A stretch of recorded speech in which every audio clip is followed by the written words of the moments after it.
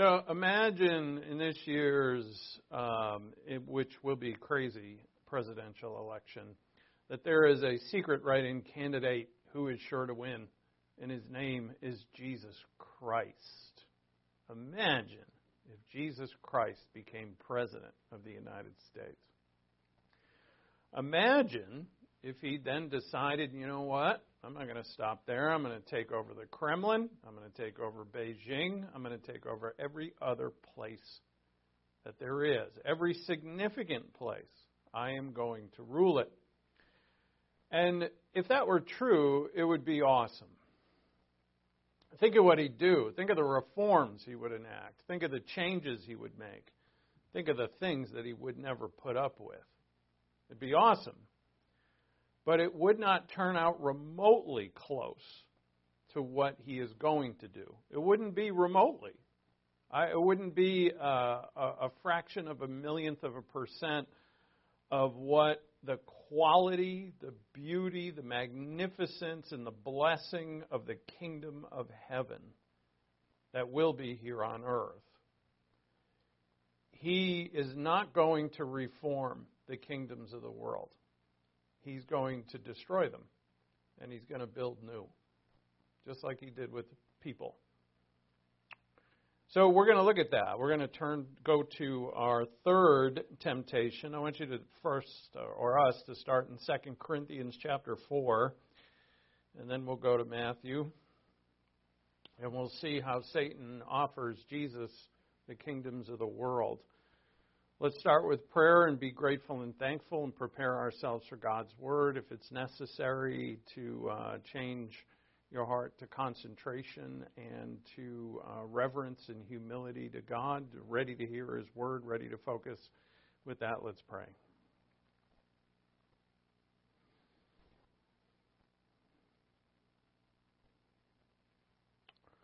Our Father in heaven, thank you for another day of grace and mercy. Thank you that every day your grace is new every morning, as Jeremiah wrote so long ago.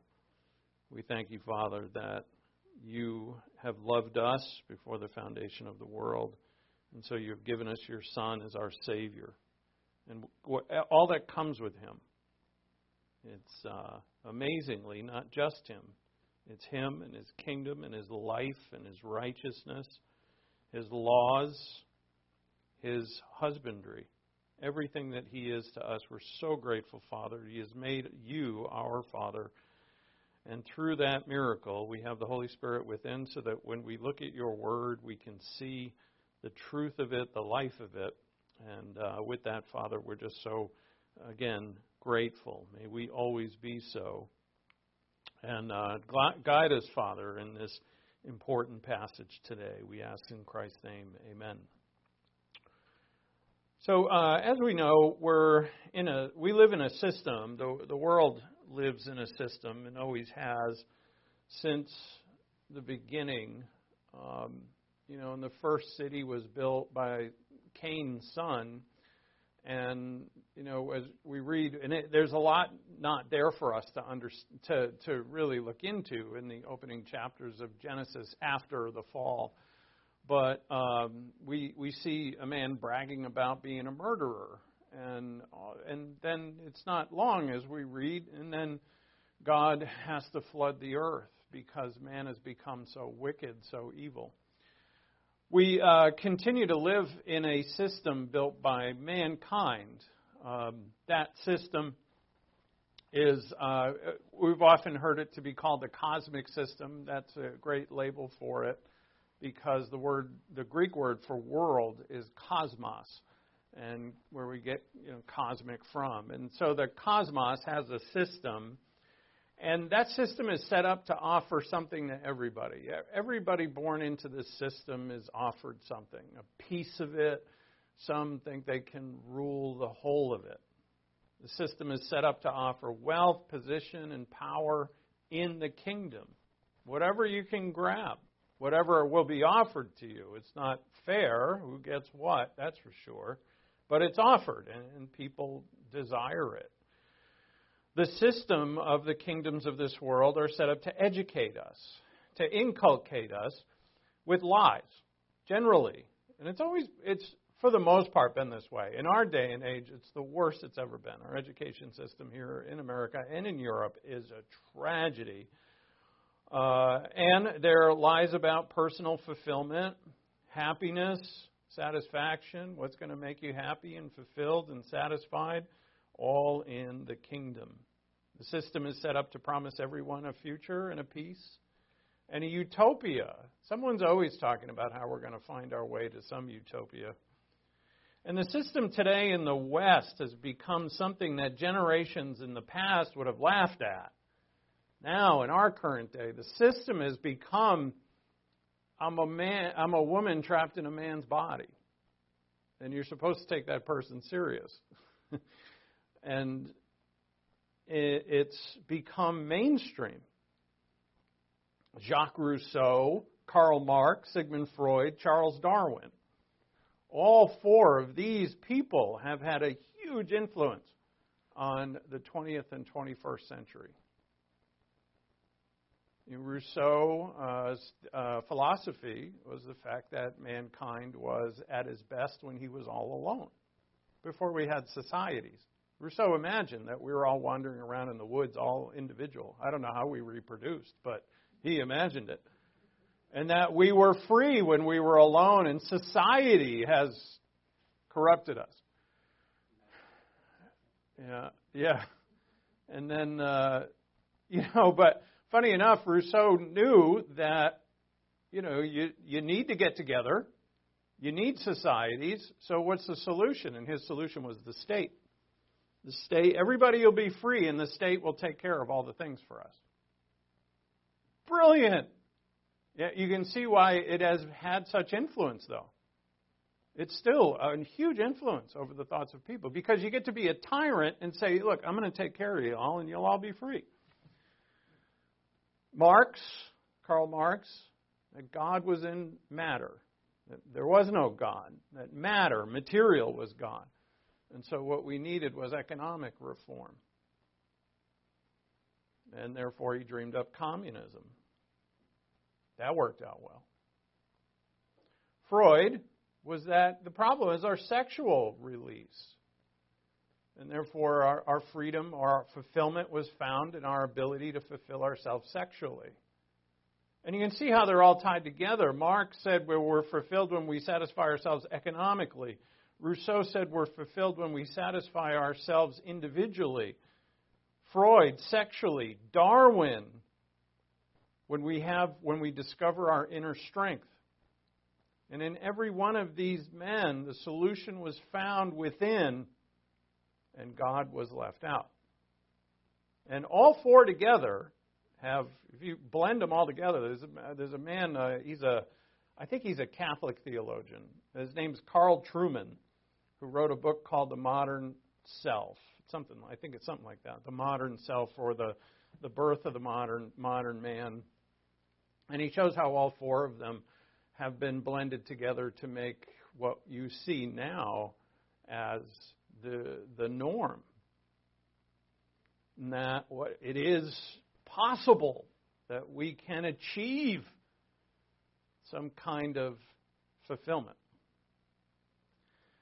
Well, it's obvious that Satan is allowed to exploit his power. As temporary as it is, Satan has allowed to exploit it. And in all the ways that he does, he always hurts mankind. So look at 2 Corinthians 4:3. And even if our gospel is veiled, Paul writes, if our gospel is veiled, it is veiled to those who are perishing, in whose case the God of this world has blinded the minds of the unbelieving, that they might not see the light of the gospel of the glory of Christ, who is the image of God. The exact image of God as a human. Notice that word glory. It's the glory of Christ. Satan's going to show Jesus the kingdoms of the world and their glory. What is the glory of the kingdoms of the world compared to? And this is a great question for all of us to answer. What is the glory of the kingdoms of the world versus the glory of Christ? The glory of the gospel. And the gospel is the good news. Remember, the euangelon, that word, the Greek word gospel, means good news. It's the good news of the cross, but it's also the good news of the kingdom of heaven has come. That's what John said. Behold, the kingdom of heaven is at hand. And, the kingdom, the Savior, the eternity, all that, the brand new heaven and new earth, the new creation, all of it, our faith, the Word of God, all of it is a part of the good news that God has given this to mankind.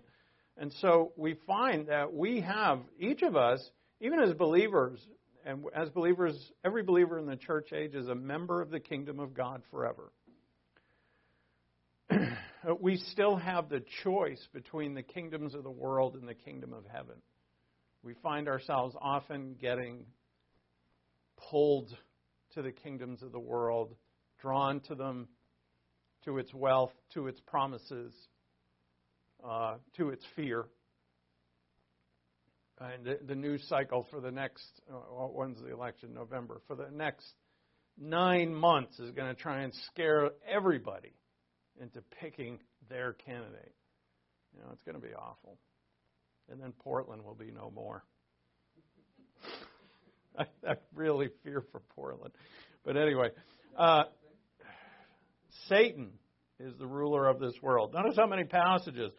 John 12:31, John 14:30, John 16:11, 2 Corinthians 4:4, that's the one we just read. Ephesians 2:2, where he's the prince and the power of the air. Ephesians 6:11 and 12, where we see his schemes. 1 John 5:19, Revelation 12:9 through 17, where he wars with Michael the archangel in the atmosphere. The God of this world, or the ruler of this world. And he attempts, this ruler of the world, attempts to offer the kingdoms of the world, to Jesus, and this is the most amazing request that you would ever read, I think, in the Scriptures, if you'll bow down and worship me. And we could spend a class on that. And why does the creature want to be worshipped? Satan could. If Satan can get Jesus to do this, of course he can't, but hypothetically, if Satan can get Jesus to do this without worshiping him, he's accomplished much. But he can't get past that. That if I'm going to give you rulership of this world, you've got to bow down and worship me. Now, you can't let go of that. Many people can't either. So look at Matthew 4:8. Let's read it. Matthew 4:8.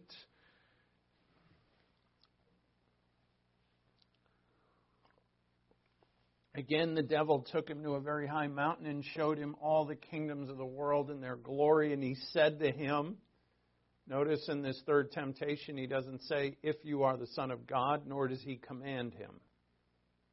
But now, he says, and he said to him, all these things I will give you if you fall down and worship me. All the kingdoms of the world and their glory. If you fall down and worship me, I will give them to you. Then Jesus said to him, go, Satan, hupage satana. I love the Greek. The Greek word sounds so much better. Instead of just go, he says hupage. And that's the command for depart. So Satan commanded him the first 2 times.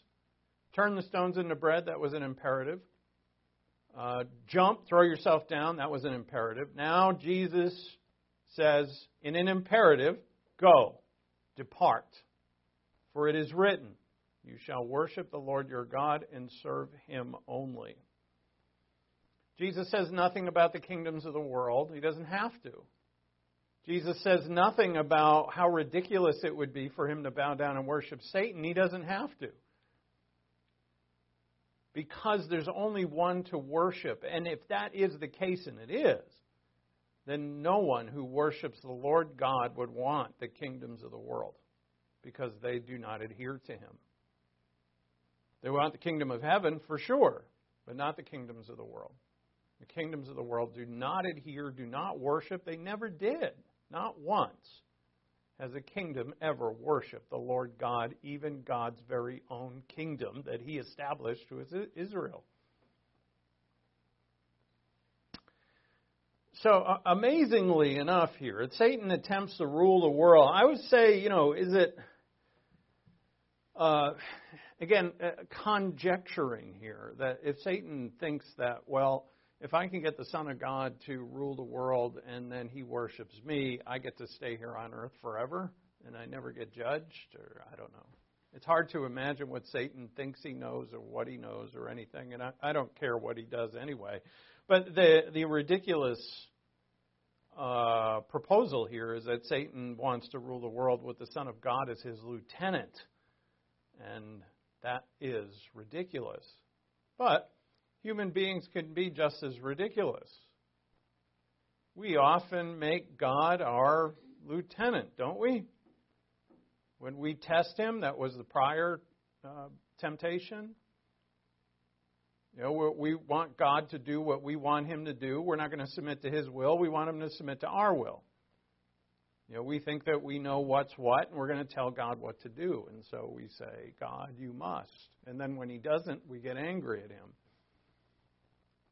In a way, we're making God our servant, and God is gracious with us and patient with us, and he's teaching us. And hence these trials of various kinds, as James says, which it's going to teach us obedience, that there is no other way. There is no other way but to obey God in everything, even when I am completely baffled about what in the world is going on in my life, or what this situation is, or what this person is, or who this person is, that I have to submit to the will of God no matter what. So now, if Jesus took this offer, he'd be accepting the role of rehabbing the world, wouldn't he? I mean, if he did take the kingship, of course he's never going to, but I'm thinking hypothetically. He's going to, all right, it's kind of like, let's make a deal here, right? That's our younger generation doesn't even know what that show is, but, what's behind door number one? Well, there it is, the kingdoms of the world. What they look like crap, right? I mean, they're horrible. Yeah, but you're the Son of God. You can, put a little polish on it, clean it up, right? Drain the swamp. If anybody, he's the only one who could ever do it. He would do it. He'd drain the swamp. There'd be a lot of crying people leaving Washington, D.C., losing their jobs. And we'd be all cheering, yeah, waving our little Jesus flags. And again, it would be nothing compared to what he's going to make here.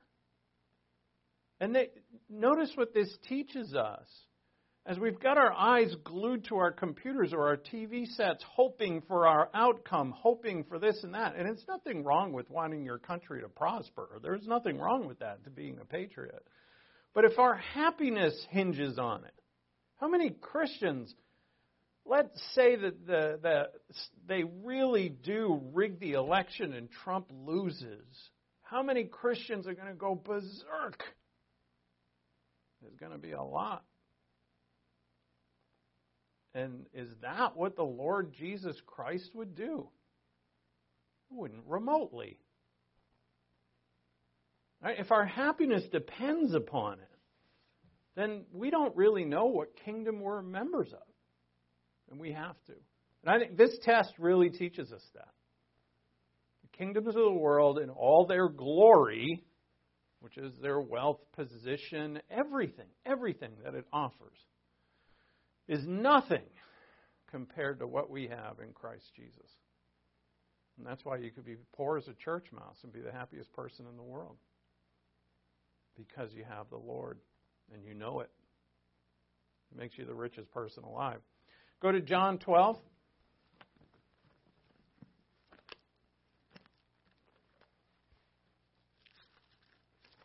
John 12:31. 30. Oh, man, we can't do 30. That's why I like reading from my Bible now, so now I can look in context.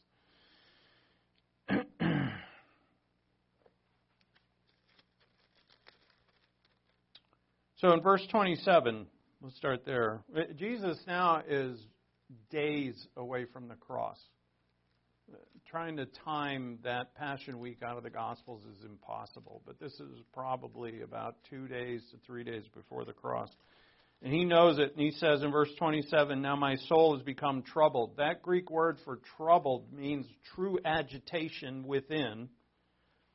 "And what shall I say? Father, save me from this hour, but for this purpose I came to this hour. Father, glorify your name." This is a prayer. Father, glorify your name.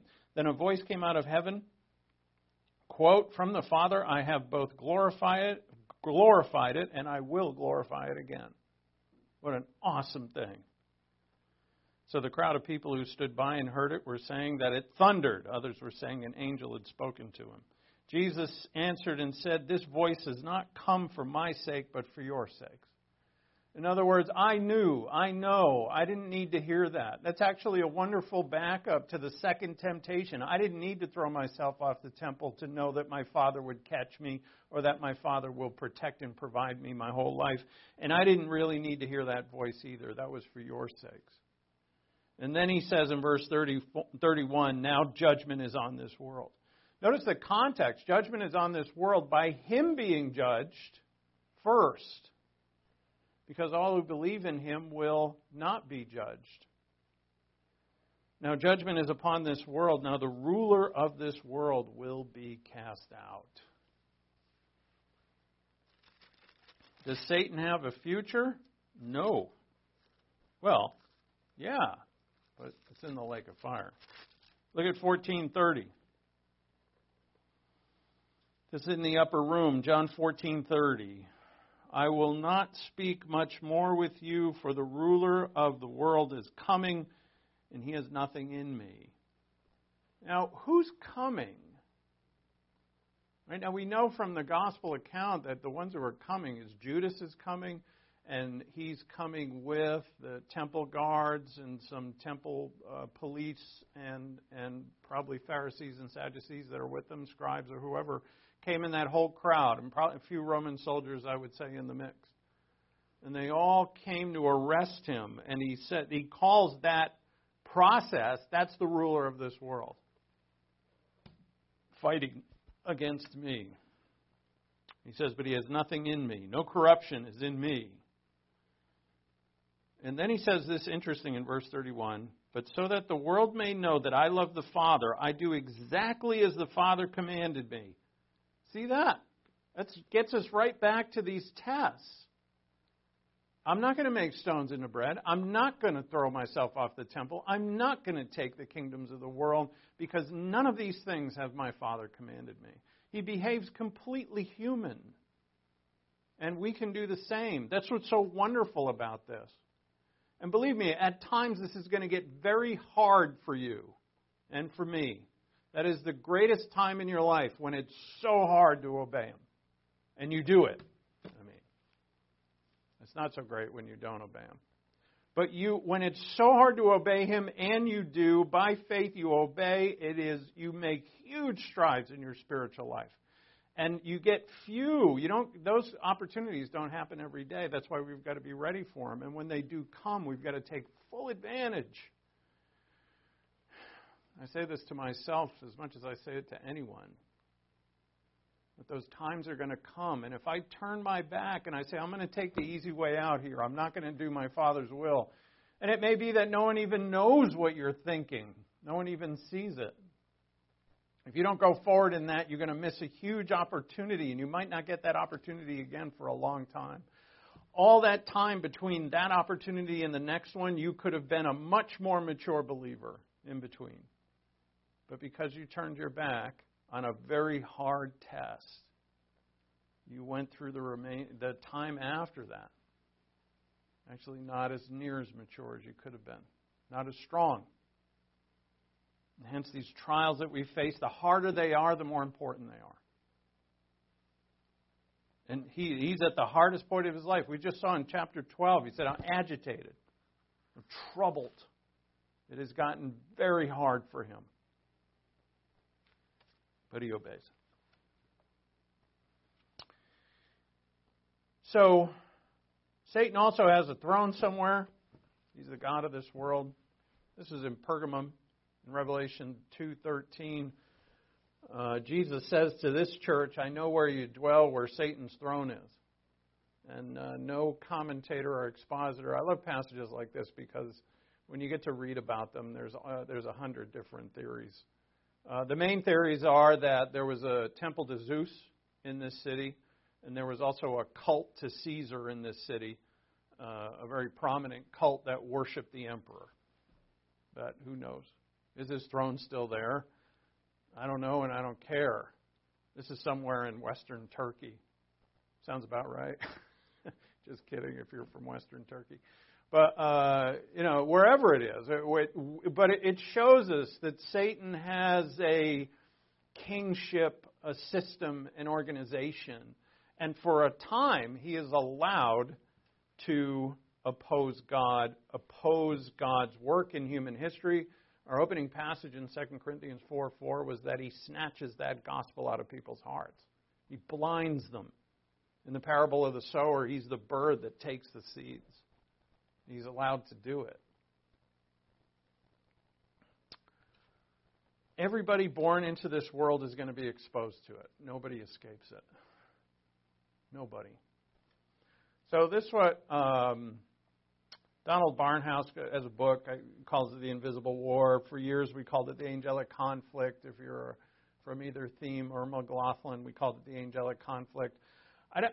Personally, I don't like angelic conflict as much as invisible war because there's more involved here than angels. But whatever you call it the war. It's on, and it is throughout human history. It explains a lot. Why is there suffering in a world that God created? People have grappled with this question for forever. And the war is that God has allowed the devil, fallen angels, fallen mankind to sin and evil, and for a time. As one person put it, I read, and I'll probably get this wrong, I just read it quick, that human history is the expression of God's grace in eternity, or something like that. Somewhere, human history is on this, I'm saying a timeline of eternity. Here I go. You can't. Your head splits trying to think about it because eternity isn't a timeline, but whatever. Human history pops up and then it's gone. Throughout human history, though, as we see from Revelation to Genesis. I said it backwards. Well, you could read it backwards if you want, Revelation to Genesis or Genesis to Revelation. That, God has been ultimately gracious, continually gracious. Offering from the beginning all through patience, grace, mercy, love to mankind. Exemplified in His Son. Now, this has baffled many. The great the theologian, and I think he was a great theologian, Augustine. I was told again that everybody at Corbin tells you, all the professors say you can't call him Augustine. And so for that reason, I call him Augustine. It gets him unnerved. Whatever. But St. Augustine, Augustine of Hippo, he's really one of the preeminent church fathers. It completely baffled him why there was sin in the world. And rightly so. I mean, how can a holy, sovereign, all-powerful God allow this to happen? And we don't really have an answer for that. What we can know is that He has. And allowed is the best word we can use, I think. God has allowed it, called the permissive will of God. God has allowed it. But, the reality is there's something probably much better than the word allowed, and it's something that we can't possibly understand. As Isaiah writes in Isaiah 55, as God says through Isaiah, that as high as the heavens are from the earth, so my ways are higher than your ways. You do not know. We can't understand, but we know it to be true. And in this war, every person has choices, and those choices are important. So important, in fact, that they determine the eternal destiny of that person. This is no joke. The fact that the kingdoms of the world stand in conflict to the kingdom of God, that Satan stands in opposition against God, that lies stand in opposition to the gospel and the truth. And but I say decisions because for believers as well, our decisions now, and we'll close with the passage that we know well, that we're going to stand before the judgment seat of Christ. And the context of that passage really speaks to this, that I don't live for this world. And what if I do? Can a Christian live for the world, for the earth? Of course they can. We see that people do it in the Bible who are believers. And the consequences of that are eternal rewards. And we should know that but when it comes to the ultimate decision, is one decision for or against Christ. In this conflict, God reveals himself. And he has revealed himself over and over. Continues to this day. God is revealing himself in many varied ways. He reveals himself in the Scripture. He also reveals himself in the church.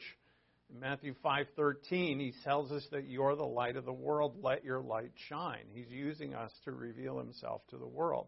That is one of our commissions. And yet, the problems persist, and if man were left alone without Satan and the conflict and all of that, it would be a pretty bad place. But this conflict exacerbates the sins of mankind because Satan is active as God allows him to do what he does. So look at Romans 5. As Romans 5... such a beautiful passage about the fact that we're born in Adam, and being born in Adam doomed us, but the last Adam, who is Christ, delivered us. All right, so starting in verse 12, it starts there. Therefore, just as through one man, who is Adam, sin entered into the world, and death through sin, so death spread to all men because all sinned. See, death there means that if nothing's done, we're eternally doomed. Until the law, sin was in the world, but sin was not imputed where there is no law. Nevertheless, death reigned from Adam until Moses, even over those who had not sinned in the likeness of the offense of Adam, who was a type of him who was to come. But the free gift is not like the transgression. Notice that, free gift. But if you skip down to verse 20... God then talks about the law coming in, or Paul does. And the law came in that the transgression would increase. And that we just assume that where more laws were put upon mankind, that we were just giving more things to break. But also it put pressure on us, as Paul writes in Romans 7. He says, it wasn't until I heard do not covet that I really started wanting to covet. And so the law eggs us on to sin. So why do I have this? In this part of our lesson, we want to see how when good comes in conflict with evil, sin increases. Because the law is good. The law is right from God. Taught to Moses on Sinai, told to Moses on Sinai, given through God, given through angels. It's right from heaven. The Scripture says it's holy. Jesus said, I didn't come to abolish the law, I came to fulfill it. It's not evil. The law is good. But when you bring good into conflict with that which is evil, then sin increases because evil fights back. So the conflict makes it worse. Satan makes things worse. He's very real. As we saw in one of our first slides, he is the god of this world, the prince of the power of the air. Prowls about like a roaring lion seeking someone to devour. We see in the book of Daniel that some of his angels battle against God's angels. We see in the book of Daniel also that some of his angels were running countries like Persia and Greece, that there were, we assume them to be demons or fallen angels who were actually influencing major nations. Back then, they're doing it now. Pulling strings, doing what they're doing, trying to do whatever they're trying to do. I mean, oppose God, oppose the truth, trying to destroy man. And God has allowed it to happen. So every person has a choice. Since we're in Romans, we've got to read it. Go back to Romans 3:21. It's one of the most significant but nows in the whole Scripture. Romans 3:21. But now, before the but now is the ruin of mankind, the condemnation of mankind because of his sin. But now, apart from the law, the righteousness of God has been manifested, being witnessed by the law and the prophets, even the righteousness of God through faith in Jesus Christ for all who believe, for there is no distinction. For all have sinned and fall short of the glory of God, being justified as a gift by His grace through the redemption which is in Christ Jesus, whom God displayed publicly as a propitiation in His blood through faith. This was to demonstrate His righteousness, because in the forbearance of God He passed over the sins previously committed, for the demonstration, I say, of His righteousness at the present time, so that He would be just and the justifier of the one who has faith in Jesus. What a significant passage. Don't take it for granted either. I'll say, salvation passage, I know those. Don't do it. Don't fall into that trap. Just read them again and again. It's just marvelous, that God, through Christ, has delivered all who are caught up in this conflict. As I said, and the kingdoms of the world, every one of them are going to be judged and destroyed, but God is going to snatch out of those kingdoms the saved. Which it leads us to the significance of the rapture, as we saw in 1 Thessalonians chapter 4. We're caught up. He brings us, He raises us up. He gets us out of here. If we're part of that generation, but all who have believed are, in essence, the same thing, snatched up or saved, delivered.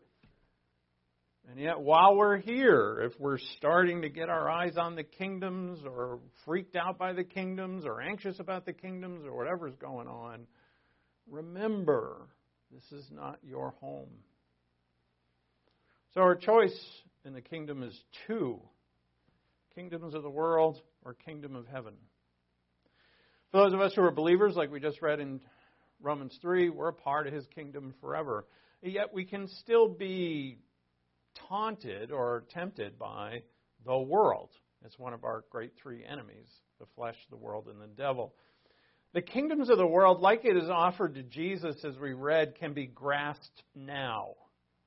Right? And so here's another one of the issues that cause us to be failing, if you will, or cause us to be getting anxious about things. And that is, all of us, it's our favorite thing to do. Be patient and wait. It's not our favorite thing to do. It's one of the hardest things to do. And I got to wait. Wait until it's my turn. I laugh because, I'm Maggie's 6, and I'm, in the process of training her. We have been in the process of training her to be patient. Teach a 6-year-old to be patient. Right? We're inherently not. Right? Little kids, if you're on the phone and they got a need, they come right up to you and yell in your ear. Say, I'm on the phone. Can you, no, I need it now. You're in the bathroom with the door closed, they just push it open. That just happened to me the other day. I'm like, you have to knock. Wait. I know you need the bathroom, but you have to wait. How are we at waiting? Well, the Lord has to even wait. His ministry has just begun in Matthew 4. Just started. And He's not going to grab kingdoms now. He's going to wait for the right kingdom. And the Lord knows the promises. So do you. Like Psalm 2. The rulers of this world rebel. Psalm 2 is Psalm 1 and Psalm 2 are the opening. They're the introduction of the whole psalm, the whole Psalter. they rebel. They say, "Oh, we're going to not obey God." And then it says that God from heaven laughs at them. And then God says, "I am going to install my king, my son, as my king on Zion." Jesus has been reading that psalm for decades, and he knows it's him. Right? So how is this even a temptation? Well, maybe it's not. Maybe Jesus just laughs this one off like it's nothing. But for what is promised him that he reads in the Psalms about himself, when he reads Daniel chapter 7, you imagine being a young Jesus reading Daniel 7 and saying, "That's me right there? That's me on that page?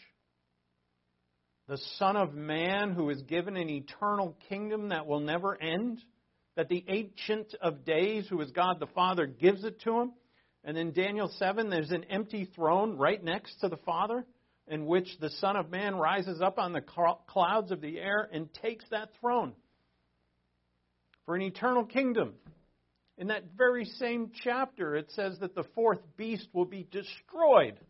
And he knows who the fourth beast is. The Antichrist. Jesus knows all this. He's reading Daniel 7 for decades, knowing it's him. And here he's offered a kingdom now. Well, let's see Hebrews 11.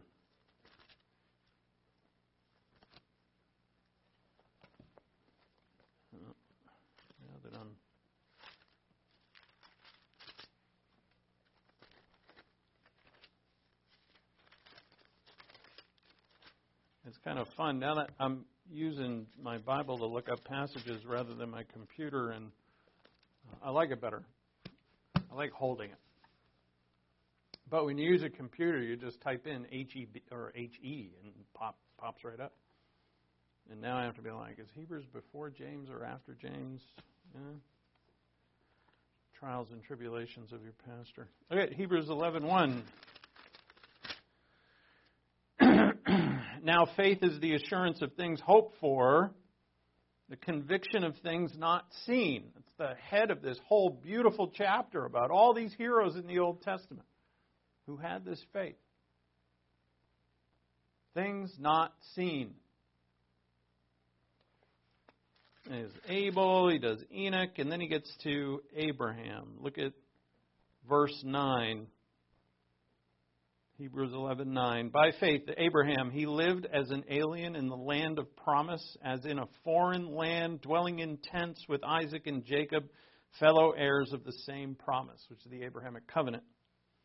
For he was looking for the city who has foundations, whose architect and builder is God.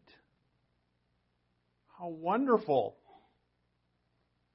And Jesus knows this too. Although the book of Hebrews isn't written yet when he's being tempted, but he knows the principle that Abraham roamed in tents, that Abraham was promised the city, that Abraham did not see the fulfillment of the promise made to him. He didn't live to see it, but he will see it. And what did Abraham have to do?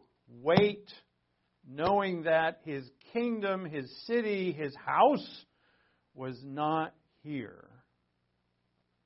These bodies we're in are called tents as well. The house you live in, it's a tent.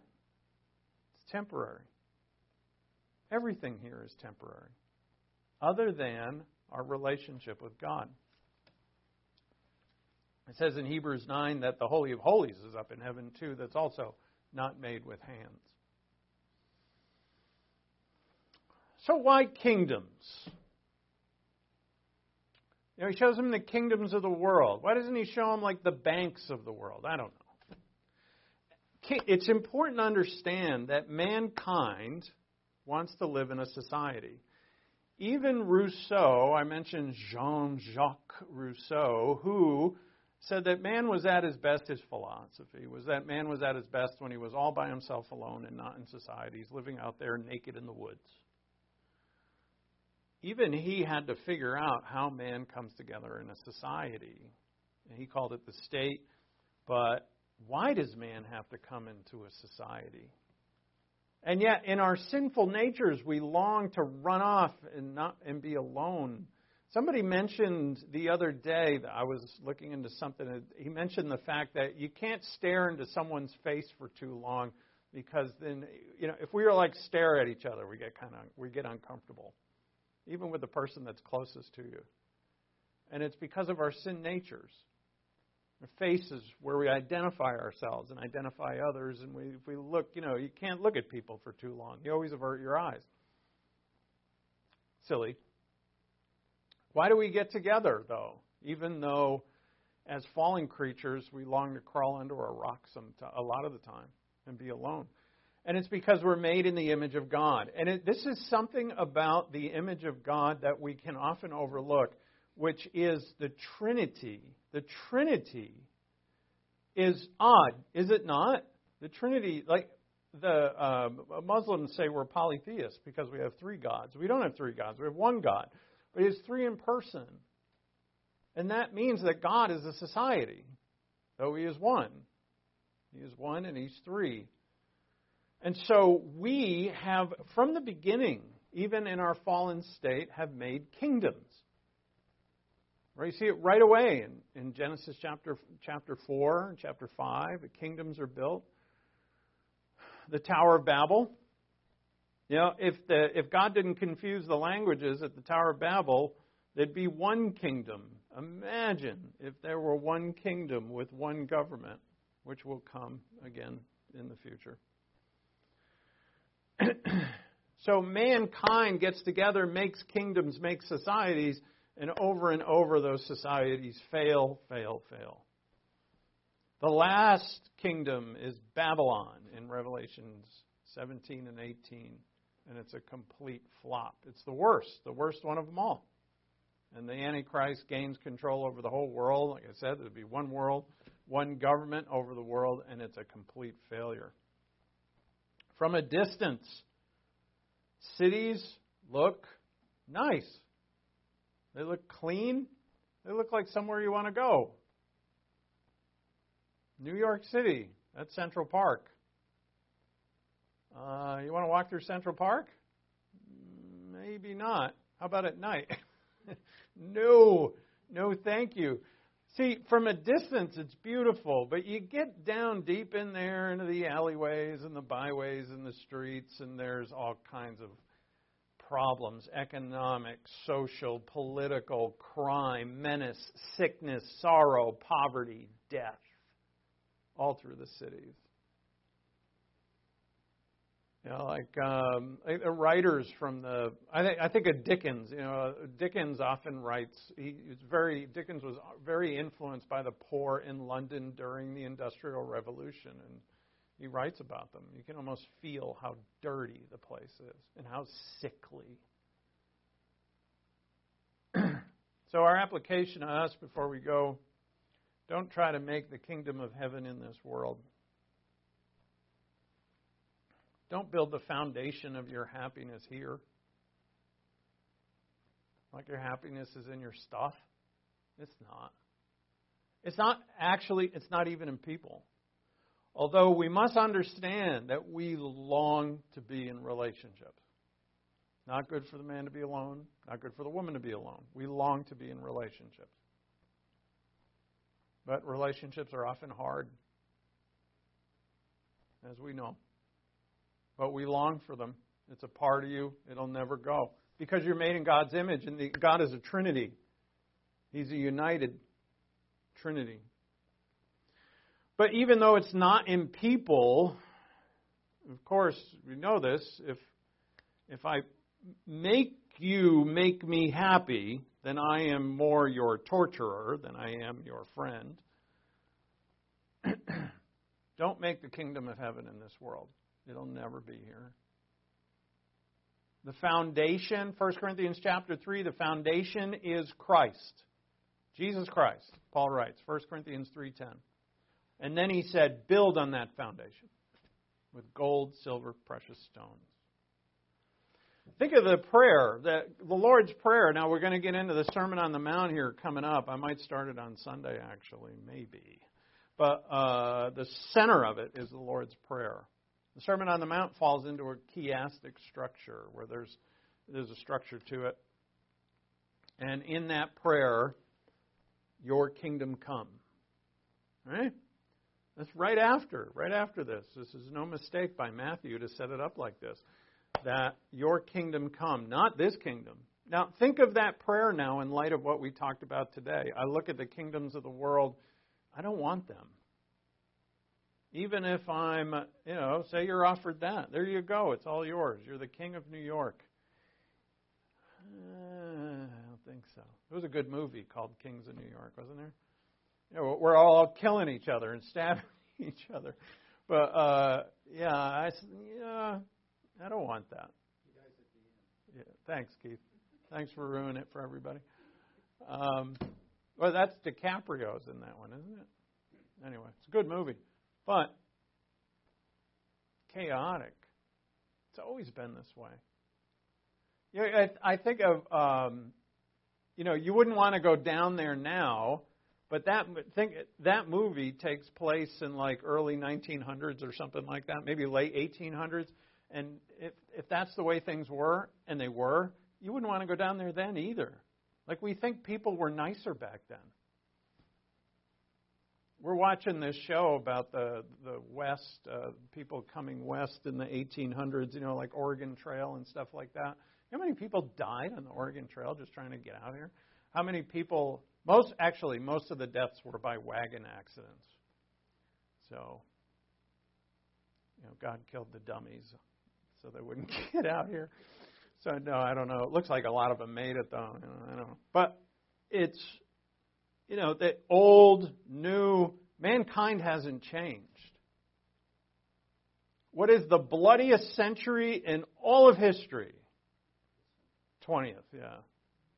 This 21st just started, so we'll get data on that when it's over. If it lasts that long, it'll be bloodier than the last. The reason why is not because people are more immoral or evil in this century than they were in past centuries. It's just that people have bought into worldviews that are just ridiculous. But anyway, you will never make earth your eternal home. It made me think of a gravestone. That's not your eternal home. All right? You will never make earth your eternal home. You can go with me if you want. I'm going to go to I'm just going to read it real quick. 2 Corinthians 5.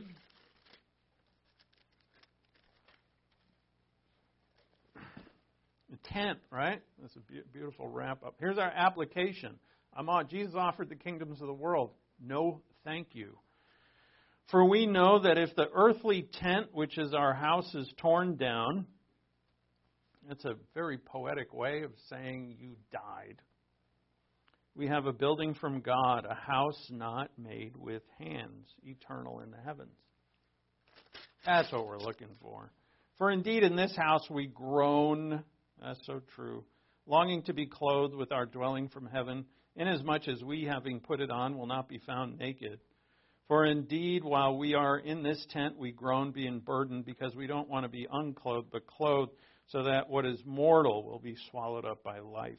Now he who's prepared us for this very purpose is God, who gave us his Spirit as a pledge. Therefore, being always of good courage, and knowing that while we're at home in the body, we're absent from the Lord, we walk by faith and not by sight. See how beautiful the application is. He showed him the kingdoms of the world. I can see them. Give me New York again here. I see it. I don't want it. Because I walk by faith and not by sight. We're of good courage, I say. Prefer rather to be absent from the body and be at home with the Lord. Therefore, we have as our ambition, whether at home or absent, to be pleasing to him. That's walking by faith. I want to please my Father. That's all. And then he says, and then how you do this, what we just read, how you throw your life into that is going to be judged. Verse 10, for we must all appear before the judgment seat of Christ, so that each one may be recompensed for his deeds in the body, according to what he has done, whether good or bad. And then he says, therefore, knowing the fear of the Lord. we're going to see Jesus when he quotes Deuteronomy again in this third temptation. He actually changes it. He's the Lord. He can change the Scripture if he wants. But he changes fear, the word fear, to worship. In Deuteronomy, it's fear. He says, you shall worship the Lord your God only. In Deuteronomy, it's you fear the Lord your God. And so what Jesus is telling us, that the fear of the Lord is worship of the Lord. So anyway, I didn't mean to throw that extra in. Our earthly body, our earthly homes, these earthly cities, they're all tents. They're all going to be torn down. There is nothing there in them for us. But you know what is in them for us? The souls that live in them. Right? There's people who live in New York City who need saving. That's what we're after. Not the stuff, the souls, the people. We're the light of the world. All right, let's pray. Thank you, Father, for all that you do for us through your grace. Thank you for your word that shows us such wonderful things, so that we may know that we are saved, that we know that we're of your kingdom, and that the kingdoms of the world have no allure to us other than to save. We know that you save them, Father, but through us, through the gospel, that we may witness to and be lights to the world for you to save them. We thank you, Father, for such a calling. In Christ's name we pray. Amen.